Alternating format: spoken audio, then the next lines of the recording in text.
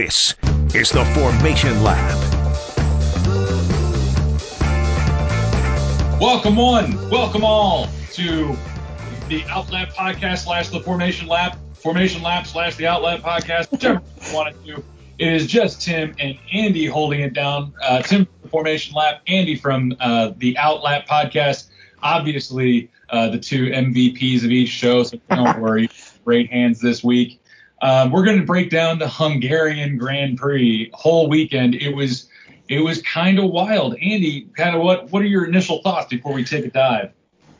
I think I even commented on my Twitter this weekend. And number one, it's great to be on with you. And it's fun to be here and talking about the sport that I love. But I would say it was kind of F1 in the bizarro world, and the Twilight Zone was kind of, I think, a theme, especially, up through qualifying where, up was down. You had Ferrari desperately trying to get into Q3. You had Racing Point, setting purple sectors here and there. Williams at one point, I think, was P3 in one of the qualifying sessions, which was just crazy. So you take that, you had the threat of rain, we had some wet weather. Race itself was, I would say, about maybe closer to a 7 out of 10. Not the super entertaining thing that we had in the first couple races in Austria. No huge, last lap, great things going on, but still a fun race. You kind of get a little bit more feel of where kind of the pecking order is, and some weird stewarding decisions that we're going to get into in a little bit. Absolutely. No, I think, for the second triple header in the last few years, the last one is always a little iffy. You never really know how it's going to go. I don't think we saw a safety car. No, we didn't. So that was a first for this year. And the whole weekend itself was a little bizarre. You're right. Practices, some teams were definitely on the back foot, Ferrari specifically, like you pointed out, to the point where Mattia Binotto actually got chipped at by Toto Wolff. Toto Wolff got frustrated with poor Mattia. Specifically in a press conference, Binotto said, certainly as Ferrari, we have to adapt, and as simple of output as that, we lost some performance we had. And Toto Wolff, and the comment is clearly incensed, described Binotto's comments regarding the other manufacturers as another complete bullshit story. So my fandom of Toto Wolff continues. But yeah, no, we had some practices and, nothing really of note to go through with the practices. I think it all starts in qualifying where you're right. Williams outperformed again this weekend with George Russell putting in an insane lap that had him well into Q2, and then also Nicholas Latifi, who, as for a pay driver, again, I can't slag him off too bad.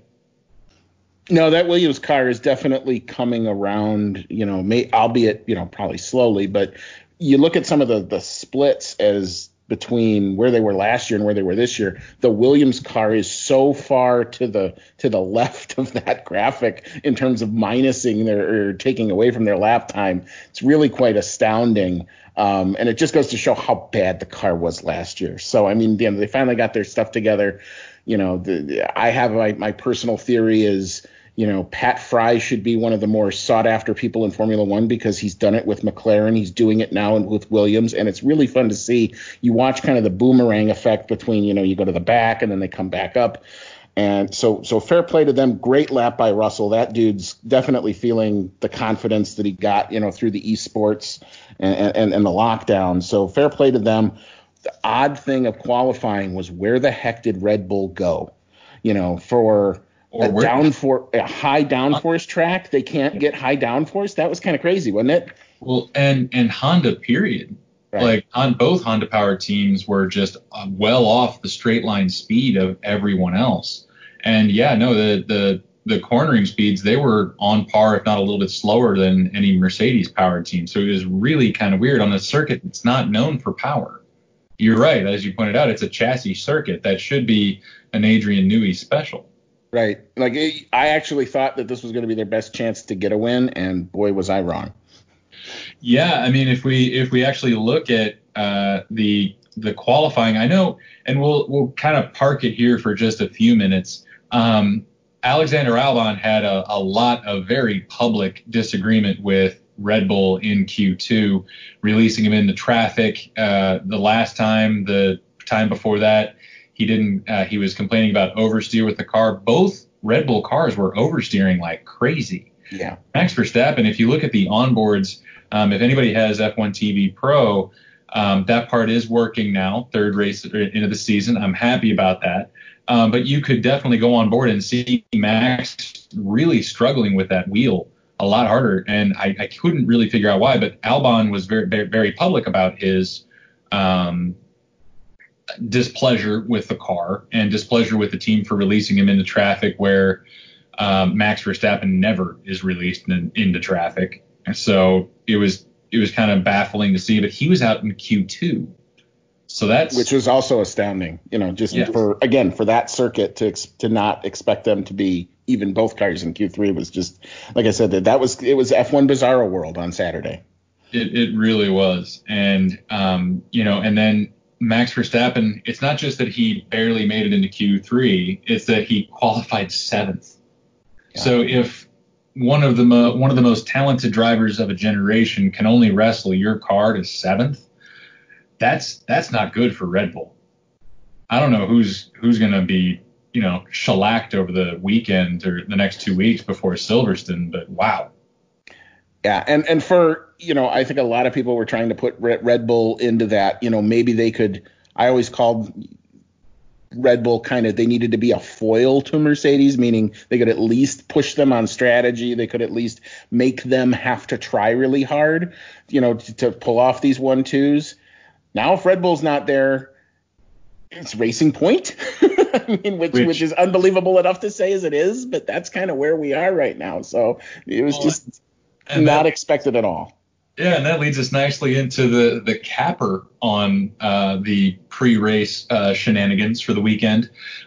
Racing Point locks out the second row, third and fourth, with, and I can't believe I'm saying this, Lance Stroll in P3. Now, I get it. I'm going to get tweets. I know I am. You know who you are on Twitter. And I do have to eat crow. After this weekend, I will admit Lance Stroll did an admirable job. He outqualified Checo by 0.2 in the final qualifying, so that was pretty good. I will say, though, that it is impressive to see the 2019 Mercedes locking out the second row of a 2020 race. So, Andy and I had discussed before we went live with the show, Renault went and decided to protest the car again. So they must be really sure about the hand they have to have lodged that complaint again. Yeah, this thing's going to end up in a courtroom, probably via some teleconference now. Normally it would end up in a courtroom. And I would always say, at least if it was going to be in a courtroom, can we make them wear the old British wigs, when they go in and do stuff like this? Because, that would just be appropriate and so Formula One. But they're not going to do that. Anyway, Racing Point are going after the brake ducts. And what it really basically is the innards of the brake ducts. And whether or not they're an exact copy of the Mercedes. If they are, it becomes, okay, well, how did you get that? You could clearly copy the outside, and the teams are all kind of saying now, well, we're conceding that you can do the 3D printing of the stuff on the outside, but you can't necessarily know without having some sort of inside information where the innards of those brake ducts came from. So, like I said, they've impounded them from last week. They're looking at the Mercedes ones from last year. And it's going to end up going into a hearing and ultimately adjudicated by the FIA, but who knows where this is going to go. But it's going to set a major precedent because we've never had anything like this in Formula One in the history of the championship. So, where this goes, if Renault wins, it kills Racing Point. If Renault loses, well, then we kind of all keep kind of going on with kind of how we're going. And you also got to remember, these are only temporary. You're only going to see this car for maybe next year too, before the big rule change kicks in. Yeah, and I think it's going to have big ramifications on the future of how teams are structured.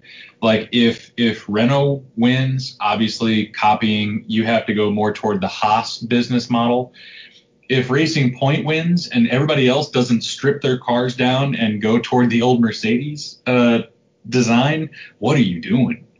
Right. You're foolish for not doing that. But Racing Point and everything, before we move on to the race itself, another big storyline through the weekend was the connection between Sebastian Vettel and Racing Point, a.k.a. Force India, a.k.a. Aston Martin, a.k.a. Papa Stroll's team. So we'll say it's Papa Stroll's team. It's going to be Aston Martin. Mercedes would obviously love a German driver in their car. It would probably mean that Checo is out, which to me is just a crying shame. But Checo has another seat. He did talk openly about having other interests, and I believe that came from one Gene Haas, if I'm reading the room well enough. But I would say that Haas would be the next destination. I would love to see Romain Grosjean off the grid because he's quite crashy. and what is, that was one of the things we talk about is what is he still doing on the grid? I don't know what value. Obviously, Gene thinks that Roman is bringing some sort of real good value to the team. I haven't seen it other than complaining about his brakes again and It's again. got to be funny. And again. Yeah. So, I mean, to put an actual, I mean, obviously you saw today Kevin Magnussen can get out a result, and we're going to talk about that in a little bit. But Grosjean just appears to be nowhere, and he just appears to be lacking confidence. Not only that, but he's trying to basically say his future is tied to the future of the team. And Gunther Steiner's like, no, we're still going to be here. We might just be here without you. So, the big difference there. So, it's going to see a Checo Magnussen lineup, I think would be actually really quite a strong driver lineup. The question is going to be, can Haas deliver a car that both of those guys can get the most out of? And if they have the extra funding, because Checo comes with a pretty big pocketbook. Right. So, if they do have something for them, those two drivers are, I think that the appropriate term is ferocious. I don't think anybody has, talked about how kind they are around when being passed. They are ferocious defensive drivers. Nico Hulkenberg famously said Magnussen's the most unsporting driver, and some nice things have not been said about Checo. So, but I think. Well, I don't know if I can tell you how Magnussen responded to it, because I think it's a public show. It is a public show on this one, so we will say go to YouTube. Yeah, exactly. Go to YouTube and find that out, ladies and gentlemen. You'll get a big old kick out of it if you kind of like that cavalier attitude that K-Mag tends to have. But yeah, no. So let me pick your brain a little bit on, do you think Vettel to Aston Martin is actually a thing? Because I didn't see last weekend. We heard about Martin Brundle having a big sit-down interview with Vettel on Thursday, and I didn't see that this weekend. Did you? No, well, the interview, I think it aired right before, maybe about 30 minutes before the pit lane opened during, it was really, really early in this morning, and I have to apologize as I was dodging raindrops this morning as it was quite stormy here. But the Aston connection is interesting because it would at least be a seat for Vettel, where it seems like he's been running around to team after team after team saying, here I am, and nobody seems to want to bite. Clearly, the way I think Vettel has the interview with Brundle today, and I think he finally got a chance to get it all off his chest. And I think you saw him be much more relaxed and calm, and he was able to pull out a result today because of it. The last 2 weekends, he's actually seemed more relaxed. Yeah. And kind of more at ease with himself, except for the whole diving into Leclerc bit in Austria. Well, that was really more Leclerc and not him. He was just there. I think he was just more on the receiving end of things. So, at least I think he's much more happy with the car than Leclerc ever was, at least this weekend. And I think he's probably now kind of got over. I mean, it had to be a kick in the gut for him when he first heard, oh, by the way, you're out, and nobody told him. I think he found out kind of over social media or through, traditional media like anybody else would. That's got to really suck. Yeah, he had to read it in La Gazzetta. Because Mattia, and he called Mattia and said, what's going on? Oh, yeah, P.S., you're out. Right. Which, on some level, you should have let him know that, hey, P.S. Seb, we're probably making a business decision here because Carlos Sainz has similar results to you are if we're looking, case by case, and he costs 1/5 what you do because you're a 4-time world champion and a world-class car developer. So, that's kind of what it is. But it feels like there is more behind the scenes. It feels like there's some kind of bad blood that won't be talked about probably. I mean, it feels like a very ugly F1 divorce, and divorces in this sport are generally tend to be ugly. And the problem that I have with it is Binotto's lack of saying what it is. Then, everyone will get mad for 2 weeks, and then they'll get over it, and then they'll go back to doing what it is that they do until to see the rest of the contract out, and then it'll be fine. By not addressing it, you keep this tension in that Ferrari garage of Vettel not knowing, well, what really was it? Is it money? Is it the spin cycle that he tends to put himself into sometimes? And you can't give either driver any sort of confidence. And not to mention the car has just been awful to start this season. So, the chassis is still bad because they don't have the power because they cheated last year. Let's just be honest. Wink, wink, something's missing from that engine that wasn't there. That was there last year. It's that simple. I mean, the lap times tell you that.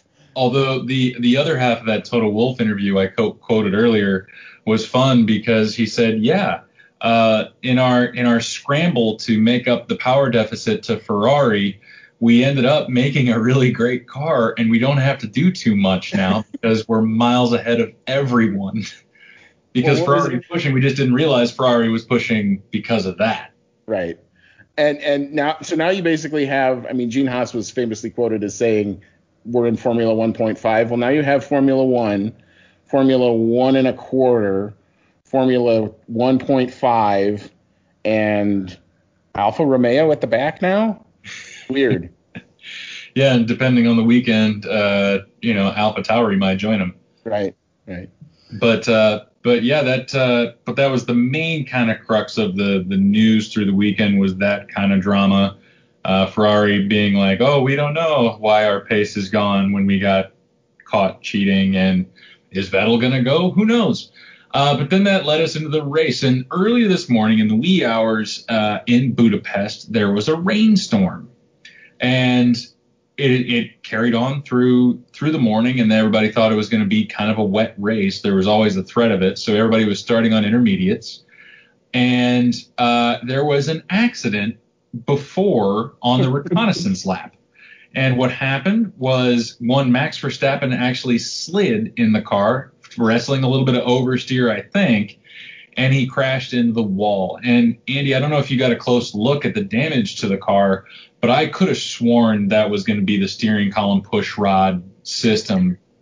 And he somehow got it back. The left wheel, there's no other way to put it, was not facing in the same direction as the right front wheel. So he got it to the front of the grid, and somehow the Red Bull pit crew did an hour and a half repair in 12 minutes. Yeah, that was insane. The amount of coordination and everything that takes.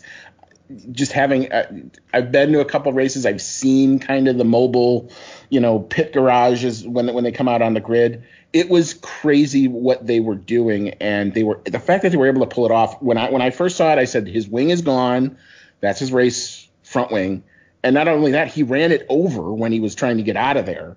So and then I also said the suspension has to be suspect. There's no way he's going to be able to get the proper steering. So to actually get it back, just number one, to get it back to the front of the grid and take your spot is amazing. The fact that they didn't have to do a pit lane start is amazing, number two. And three, the fact that the pit crew managed to get whatever it was changed, and it worked. It didn't fail throughout the whole course of the race today is an outstanding job to them to get that car ready to go.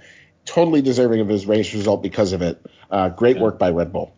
Yeah, it was absolutely incredible, and to me kind of solidifies the fact, and I've said it a few times for those loyal listeners of the Formation Lap, that I firmly believe that Red Bull has the strongest pit crew out there just because of their talent level, their retention. They're able to retain those guys, and they have to be at the peak of physical fitness for a very long time.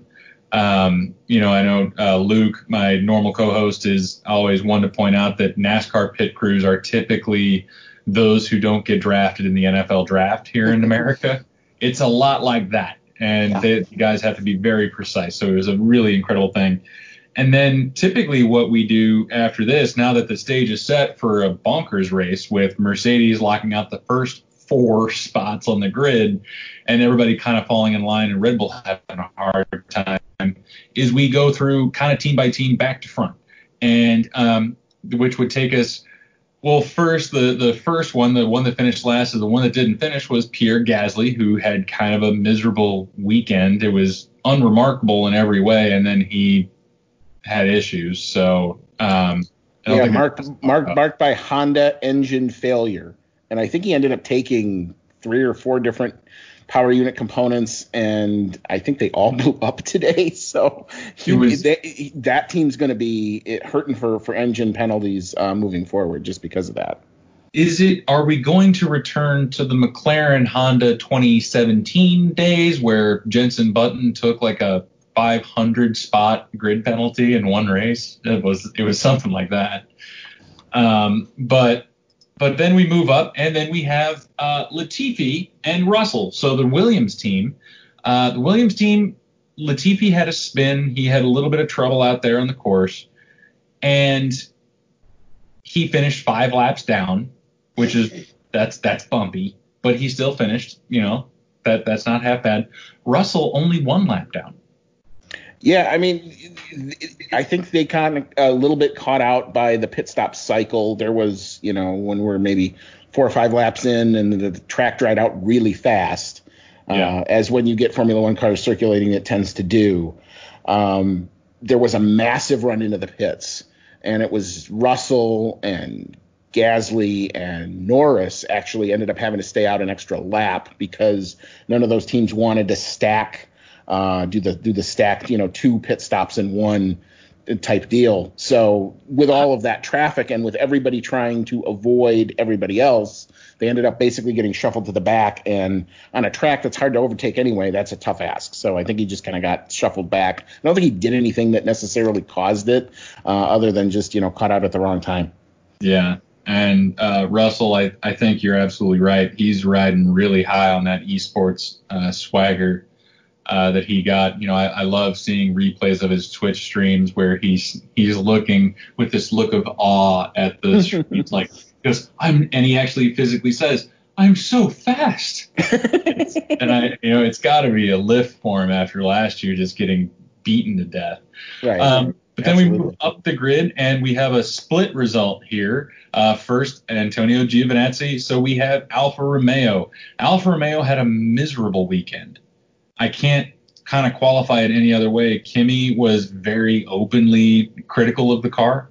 I didn't have any great Kimi quotes to put in here, but I know that the one last weekend is still cracking me up that Luke and I talked about, where I believe, I can't remember who asked him, but someone asked him, where do you think the car needs to improve? And Kimi said, around the lap. So it kept up this weekend. He was very critical. I hope he stays next year. What do you think? I think this is going to probably push him into the land of, I no longer care. I'm Kimi Räikkönen and I can go party whenever I want to with my son. He already done that, though. No, I know, but there's not much left for him. I can't see him wanting to do a long-term development project on a team like this, which is what it now looks like it is. It's shocking how, the early trend has been all Ferrari-powered cars really struggling, and Alfa, I think, is of the teams has struggled the worst. So it's either they've gone in and taken what Haas was doing and kind of took it to the next level, almost like, i.e., a Racing Point, but in the wrong direction. So they're trying to be a B team, but they're bad at it. And I feel like they haven't actually developed the car since 2018. 2018, when that car was unveiled, it was sexy as could be. It looked awesome. It went really well. It was qualifying in the top 10 and, finishing in the top 10. And then it's just been a steady fall off the cliff ever since. Yeah. And it seems like they're only going to get points if you have a crazy race and other people seem to fall off because they just don't seem to be there on pace this year. No, absolutely not. But Giovinazzi, he is the exception this year that proves the rule that pay drivers aren't that great. And as a Ferrari feeder driver, I think his seat is destined for Mick Schumacher. Should Mick decide to score some more points, maybe he'll get another magical car this year. Who knows? Like F3 last year when all of a sudden, oh no, he's got a new car and he's winning again. How'd that happen? Gee. But that takes us up to P14, P16, the one that split the Alfa Romeos. That was Romain Grosjean of Haas. A miserable fall from grace because we talked about it a little bit before. But Haas did something really, really awesome. And as the race was starting on the first lap, they ducked into the pits. They called it. They ducked into the pits and switched to slicks. And they were running like, I believe, P3 and P5 for a very long time. Well, they started on wet tires. And Wets. I laughed. It's full wets. Yeah, everyone else goes on inners. They're on full wets. So I started laughing. I'm sure half the grid started laughing at them. They duck into the pits, which means now they've given up their grid spots, and it's a pit lane start to go onto slicks. And everyone's looking at them like, you've got to be kidding. But 4 laps in, when the track dried out really quickly, they're on the right tire at the right time. It's P3 and P4. Magnussen did a great job of keeping up the relative race pace. Grosjean, it just wasn't there for him. But what he ended up doing was he ended up playing, I think, a really good role of rear gunner for Magnussen because he was basically holding everybody up because he was so slow. I don't think if that doesn't happen the way that it goes, I don't think Magnussen gets in the points today. So, it doesn't look like on paper a great result, but I actually think he did a great job for the team. Magnussen did. Grosjean did Grosjean things. didn't do that great. But, I don't think Andy or I has the highest opinion of Romain Grosjean's skills, and I've been kind of public about that. But, they did a genius move up front to make up for a knucklehead move, which they've kind of become more known for recently. I believe it was Günther Steiner himself who said, we look like rock stars and then we look like wankers. And they looked like both this morning. It was wankers to begin with and then rock stars. Yeah. And then they started to fall off the pace. But I agree with you, Andy. I don't think they would have gotten as good of a placement as they did without that. And after the race, it was decided that since the call was made over the radio, that they would be relegated one place each with a 10-second penalty. So Magnussen scores P10. Grosjean scores, it doesn't really matter. Read the thing anyway. So, but that was kind of miserable. Thrilled for the result for Magnussen, though, but that will wrap up Haas nicely. And then we move up, since we've already talked about Alpha, we head up to the lowest ranked driver of this team, which is Esteban Ocon in the Renault. I don't think a lot can be said for Esteban's return to F1. Yeah, it kind of has been very much meh. Yeah. If you can have a meh drive. I mean, granted, he's coming from a Mercedes program where he was expecting to be in a silver and black car, and that's kind of where he thought he was going to be. I think he's just for right now happy to be on the grid. But he's not really necessarily doing a whole lot in the races. He did get a quiet P8 in the first race, and that was, I think, mainly due to everyone else kind of crashing around him. He finished okay in the second one, but this one, 55% of the field did DNF with right. That. Right. So I mean, in this one, he really didn't. Again, he got caught out in that whole pit stop shuffle early on in the race. He ended up kind of in the back, unable to really overtake anybody, and started where he finished, P14. Yeah, that was a miserable race for him. And then the other member of the Renault team, future McLaren driver, and absolutely no one can see us right now. We are in podcast land, but Andy has a McLaren hat on. I have a McLaren shirt on. Yep. Because, and I don't know about you, Andy, but McLaren is currently my favorite team on the grid just because I love what Zach Brown has done to turn that team around, to completely rebuild it. You're absolutely right that Pat Fry is the most underrated person in the F1 paddock right now. And they are currently perfectly rock and roll. Lando Norris has spent the last two races just lighting the world on fire. And honestly, I kind of expected a bad result this weekend because there's no way that Renault engine has much left in it after, pressing the overtake button the last 2 weekends. So he ends up P13. Carlos Sainz, though, ends up a respectable ninth. Both of them, I believe, were lapped by Lewis Hamilton because Mercedes is just destroying everyone. But it was an all right weekend for them. They didn't have anything markedly go bad, but they weren't, it was just a humdrum, they were there type of weekend, which for McLaren after the last, 5 seasons, we'll take that. I'm going to go in a little bit of a different direction and say this one kind of hurts a little bit as a lifelong McLaren fan who's been long suffering. And I'm going to say that, and I'm going to say that that's a good thing. It's a good thing when you can actually raise your expectations because you know your team is good. And that's kind of where I feel like we are. Yeah, Lando didn't have the best race today. He got caught out in the pit stops. Sainz got into it with Latifi in the pit lane. That kind of really cost him. But the team rallies, they're doing so much better than where they've been.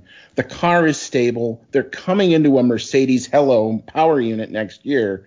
I think the future is ridiculously bright for these guys. I'm so excited for the future. 2022 can't get here fast enough for me because I think they're the team to watch.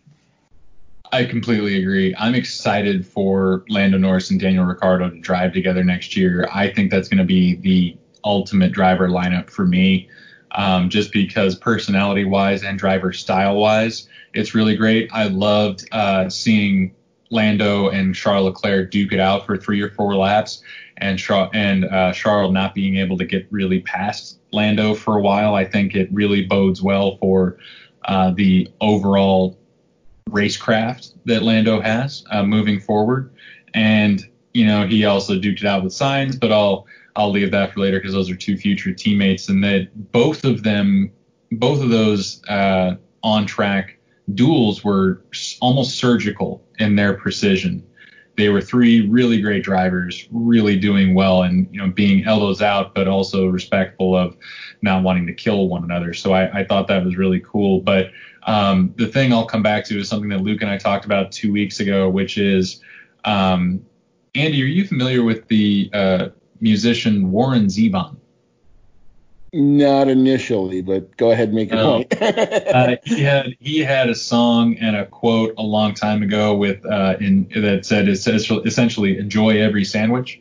And for 2020 to see Lando and Carlos do as well as they've done the last 2 weekends, I'm enjoying every minute of it. We're not watching the Honda in the back of the McLaren sound like a box of spanners and it sounds pretty good this year. It looks really good this year. So I'm enjoying every minute of it. They're not embarrassing. So I'll take it. Right. Yeah, absolutely. I mean, compared to where they've been, when you were looking at, P15 is, that's actually not so bad, to where they are now. It's miles. And like I said, I think the future is so bright for them. I'm so excited to see what they're going to do. Me too. I can't speak highly enough of what Zach Brown did in as short a time as he did it, taking over from the misery of the Ron Dennis days, the end of the Ron Dennis days. I'm not saying that Ron Dennis, he did his thing. Woking is the house that Ron built. I get it. But things needed to change, and I'm glad to see also an American sponsor on McLaren right now on the pit crew and everybody on the pit wall. Klipsch is now their headphone sponsor. So Yep. good on Klipsch. I don't know, little American thing right there. Overseas listeners might find that a little bit, nationalist, but whatever, guys. I gotta get my country somehow. I have Haas. Get off my back. So, and then we move up to P12. Daniel Kvyat actually ranked in P12 with his other AlphaTauri. What do you think of this? I actually thought he had a pretty respectable weekend, and Daniel's just a damn good driver. Yeah, I mean, definitely getting the most out of the package I think that they have. When they've been able to kind of keep the car together, he's been the more consistent of the two between him and Gasly for sure. He's definitely had many fewer engine type issues and things like that. So, for a guy that got kind of shuffled to the back in the Red Bull hierarchy, not once, not twice, but almost 3 times, really, when you think about it, the fact that he's making the most out of his drive and basically forcing that team to keep him in that seat, it's pretty good on him. So fair play to him. Well done. Yeah, that's a really great fall from grace comeback story. And, couldn't have happened to a nicer guy. Every interview I see, he's just as gracious as he can be and humble. So for me, as a fan of any sport, I like seeing that. Someone who's, braggadocious and, big and loud and bombastic, I'm not as big a fan of, because I can relate to that more. So, but P11, we're now going to get into the top teams, because we've already talked about, P9, P8, and P10 a little bit, but P11 outside the points is actually a shocking presence, and that is one Charles Leclerc of Ferrari. This was a really brutal weekend for them. I think this is going to be a brutal couple of seasons for them with this rate. Yeah, I mean, it's just they're so far down on power, and it's just kind of affecting everything that they do now. And, wink, wink, we know kind of now why. We don't necessarily know all the details. At some point it's going to come out, and I'm going to love to try to get into exactly what it was that they were doing that forced them to go so fast that now that apparently they can't do it anymore. But, it's such a weird position for that team to be in, chomping at the bottom of the points. It's not a good look for them. They clearly, they brought the big aero upgrade that we didn't get to see in the last race because they both crashed. So they brought it here, and it didn't probably do the job. It's definitely not a B car like we heard.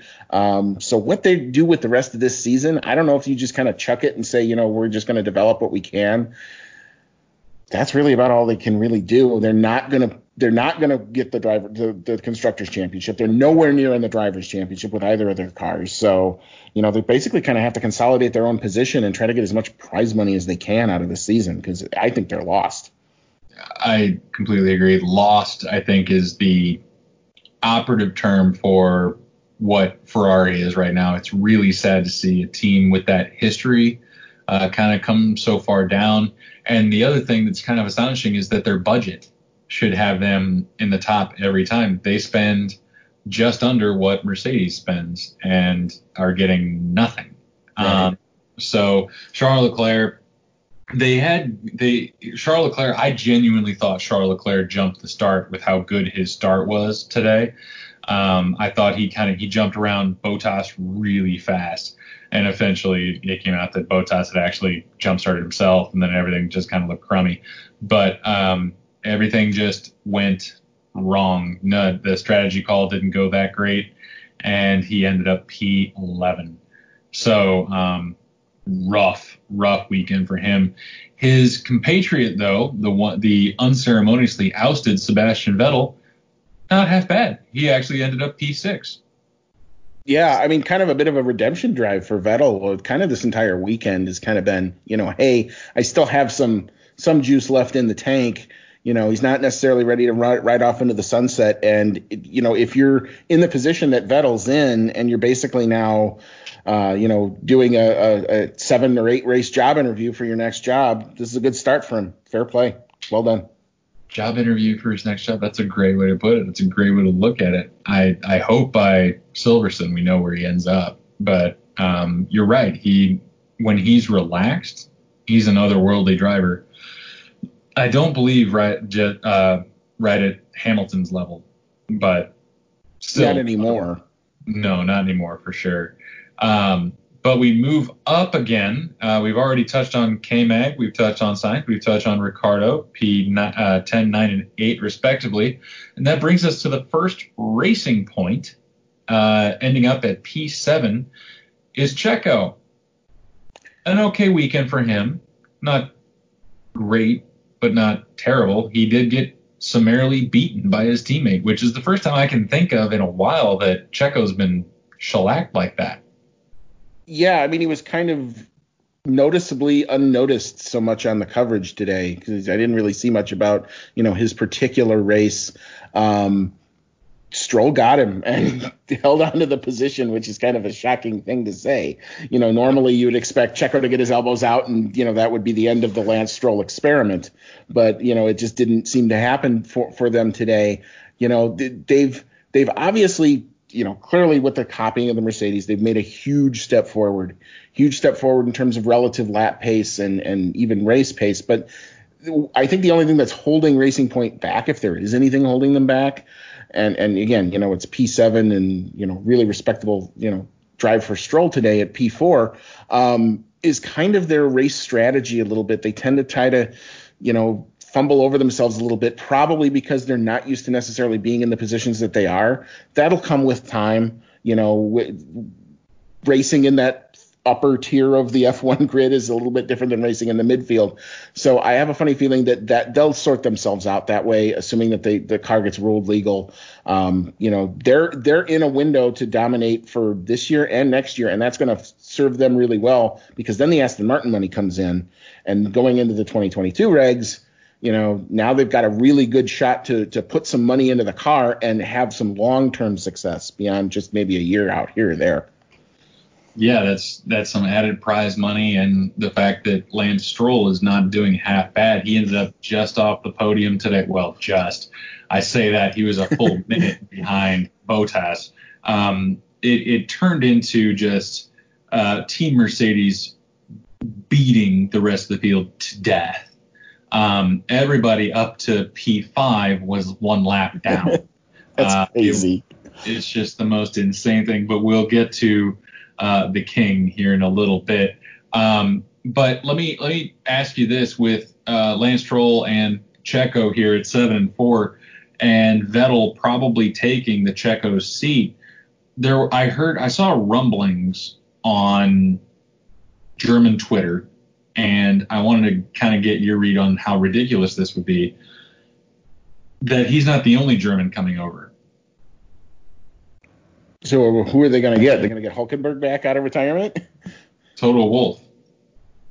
Oh, well, that would be a major shift. I have no reason to think why Toto Wolff would need to leave where he is unless he wants to say that he's done it 3 times now, Well, why did Ross Brawn go to Brawn GP?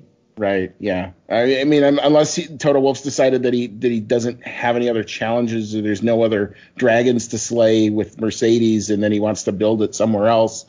He might. He created the dragon he needs to slay now. Right.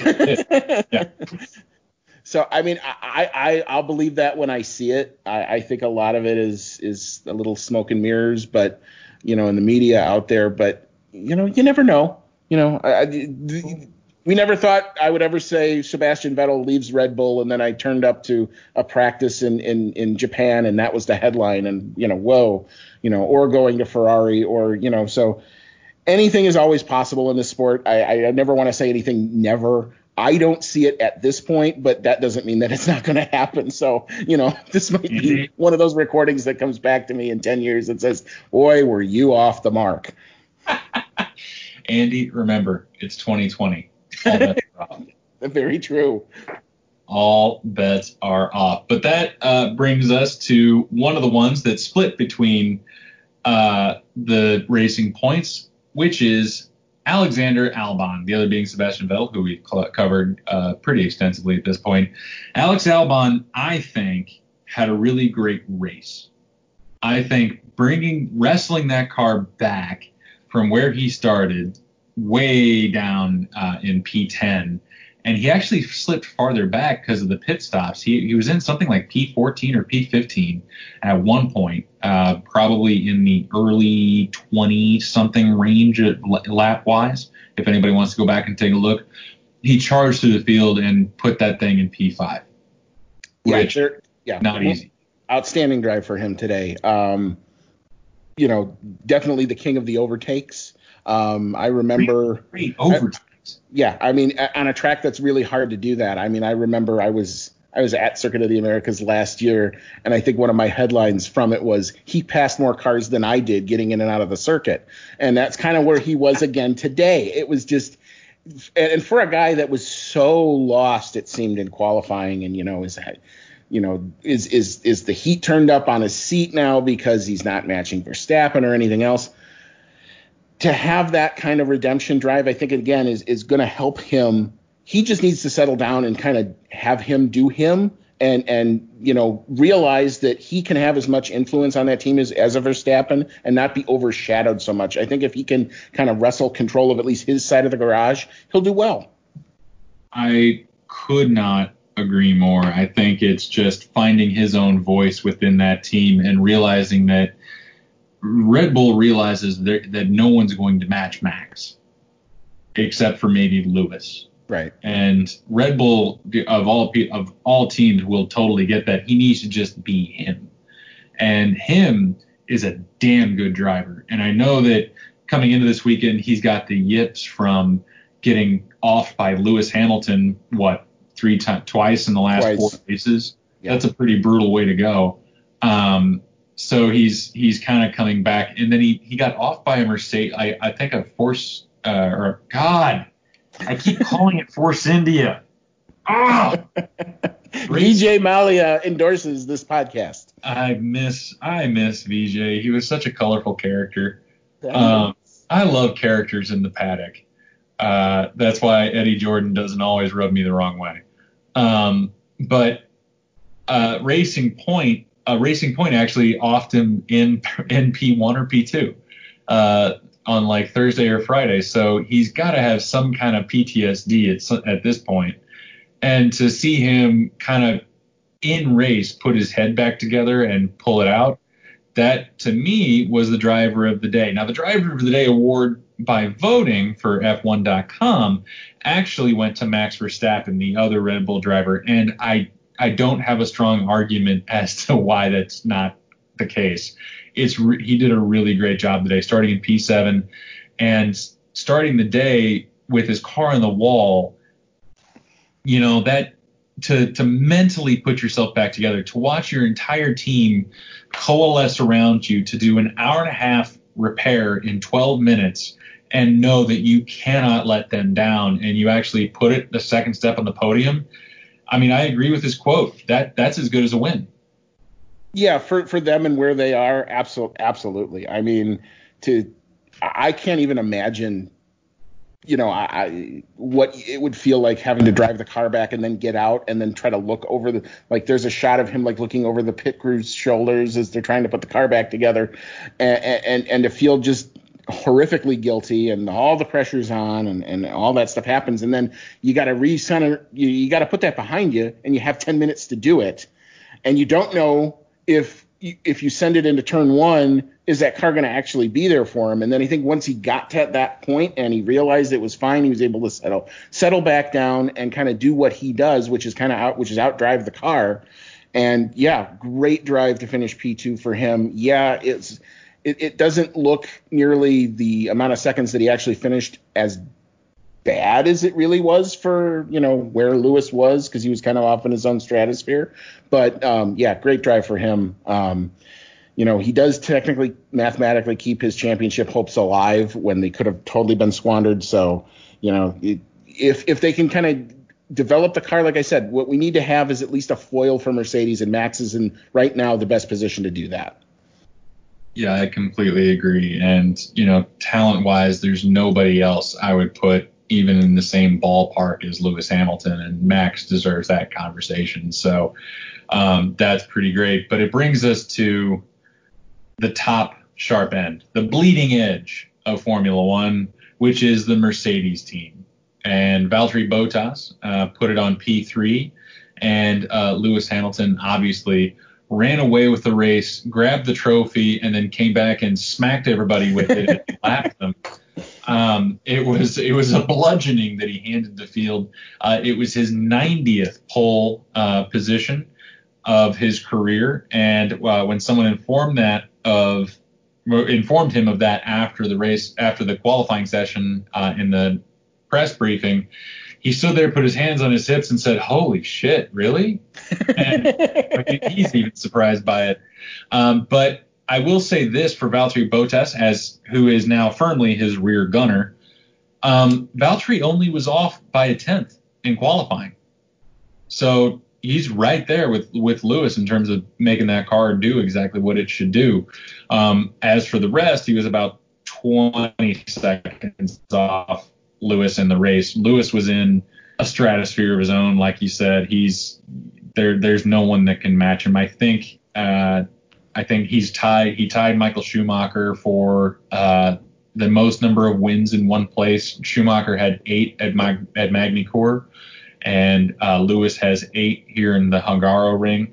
Valtteri turned in a really, really great weekend, but I think the overshadowing conversation has to be, is Lewis the greatest of all time?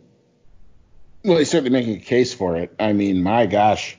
I mean, he was in a world of his own. This is greatness being great. And I can't say it any more bluntly, really, than that. What do you fault for him this weekend? Nothing. You know, he came in when he is motivated and when he is pushed, and whether or not it's the whole Black Lives Matter thing that's kind of got under his skin a little bit, but he's just decided that I'm just going to be the best out there and dare anybody to come find me, and no one is coming to find him. So, I mean, right now, the only thing that's going to stop Lewis is some sort of freaky mechanical failure or something that happens inside of his own head, because I don't see the rest of the grid catching up right now. I mean, this was a masterclass. Masterclass does not describe what this was, but I can't think of any other word really to say about it. It was just an amazing weekend for him. And it's the second weekend in a row. Yeah. Like last weekend in Austria, he put in my favorite qualifying lap I've ever seen him do in the wet, and he beat everybody by 1.2 seconds. And he didn't even have to do it. That was the amazing part of it. He did it for fun. Right. I mean, most engineers in that situation would call off the lap and say, save what's left of the tires, do whatever, come into the pits, you're safe, you've got pole. No, he just finished the lap, 1.5 seconds clear of everyone else. Yeah. Just because he could. It's just insane. Yeah. And yeah, so then this weekend he comes in and puts in, I genuinely did not see it. And I looked at the onboard, for his qualifying lap early this morning in the wee hours. That's probably why I missed the Vettel interview, because I was watching that.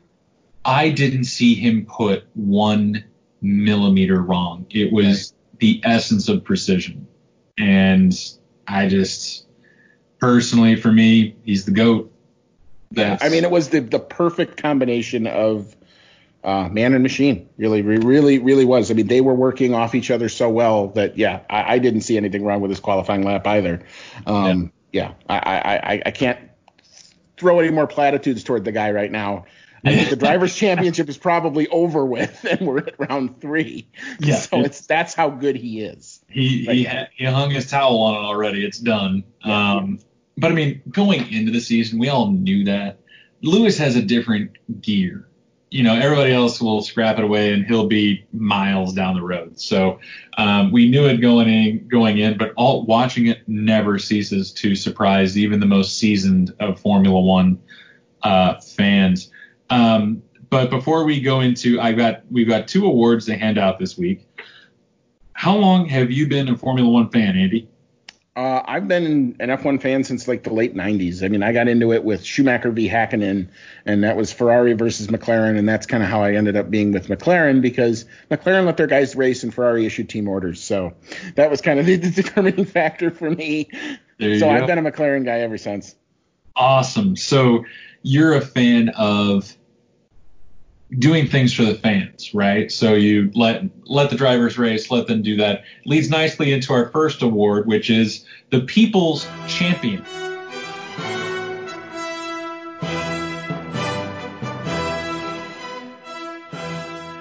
The People's Champion is an award that we give to, and just like the name sounds, we're very simple people down here in St. Louis. We don't do things that complicated because we're not as smart as our Chicago brethren.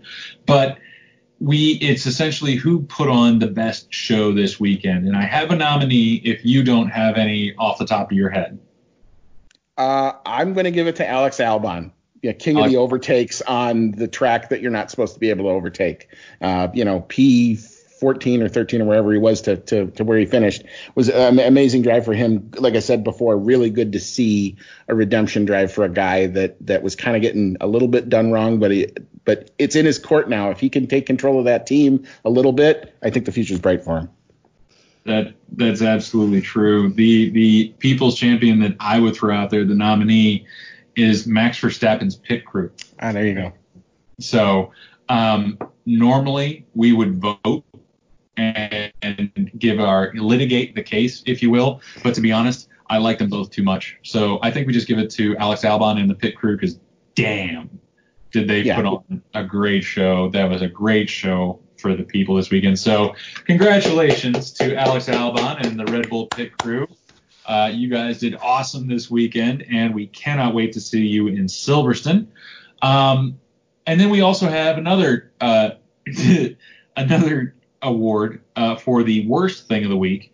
We actually call it Connor Daly's Yikes of the Week. It's time for Connor Daly's Yikes of the Week. Yikes!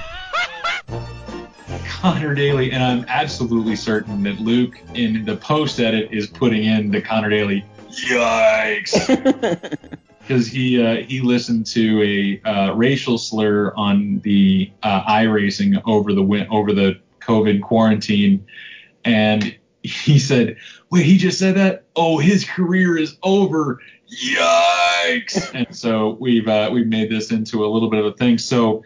Worst thing you saw all weekend or your yikes of the week? Oh, that's tough. Pierre Gasly's engine. The fact that they put in all new units and all new bits and everything, and it just that's really disturbing. And you're 3 races in, and now you're already looking at engine penalties. So, got to give it to Honda on that one because that was bad. That was rough. And we actually have in our studio, we have the Wall of Fame and the Wall of Shame. If you're on the Wall of Shame, the rule is that you can't be nominated for the Yikes of the Week because we're actually kind of tired of pissing on you a little bit. But I'm going to have to say that the entire Ferrari team, even though Ferrari is on the Wall of Shame right now, I'm tired of slagging them off. God, there's no bottom. Like, this seems to be terrible. It's Vettel out in Q2. It's Leclerc out in Q2. Your car is garbage. And Team Ferrari is just my yikes of the week this week. So congratulations to both Honda and Ferrari for being our yikes of the week. You are absolutely terrible. But overall for you this weekend, as we look at 2020, what do you think? And I haven't prepared you for this at all, so I'm going to put you on the spot, and I apologize, But if the season, since it's 2020, if the season were to stop tomorrow because COVID flares up, everybody's got to go home, what do you think so far of the 2020 season? I think the races themselves have actually been quite entertaining. The two big processional like they were 2 or 3 years ago. No, not at all. And the two big takeaways that I'm going to take away from these 3 races. Number one, Lewis Hamilton domination.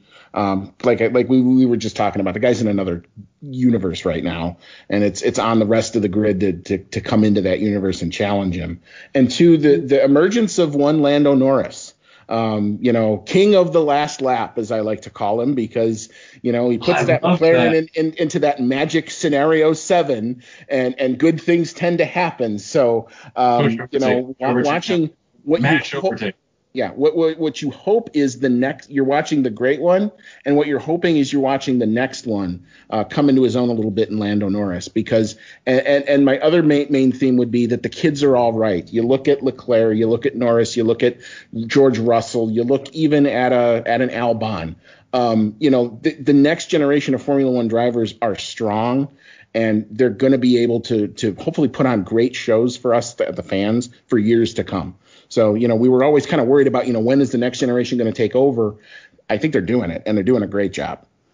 And I don't think there's going to be a single off season moving forward where those guys aren't all doing like esports, iRacing in the off season just to give some entertainment and, to keep themselves sharp and to have some fun. I love their respect level for each other. George Russell, after the qualifying session, everybody was kind of slagging off Alex Albon, and George Russell quickly came to his aid and said, no, everybody needs to stop. They're all very respectful of one another, and I think that's what I like most about them, is that they not only are, you're right, the kids are all right, they're going to be really, really great, but they're also extraordinarily respectful, and I think the world needs a little bit more of that. It'll be interesting to see as they all rise through their respective teams when that respect turns a little bit, where one of them will touch the other one and not necessarily in a car standpoint in not the right place, and we'll send one of the guys into the wall, and it'll be interesting to see if that friendship and that camaraderie can survive something like that. But we've both said it. I think the future is really bright for the sport with these guys. Yeah, no, I think that is the perfect place to park it, sir. Thank you very much, Andy. Thank you to everyone listening at home. Luke and I will be back next week, and I'm sure we're going to be doing more with the Outlap here very shortly, because it's always a blast to chat with these guys and rib them a little bit for Chicago. But, Well, I've been contractually obligated to say from my other two cohorts that 3 is more than 1. Call me when you get to number 2. And Big Macs have steroids in them. I mean, I can't disagree with that. I am contractually obligated to point out that my guy with the stretch marks on his neck was not the only one juicing that season. But I got nothing else to the other two. We're just happy. We're going to be drunk as hell down here.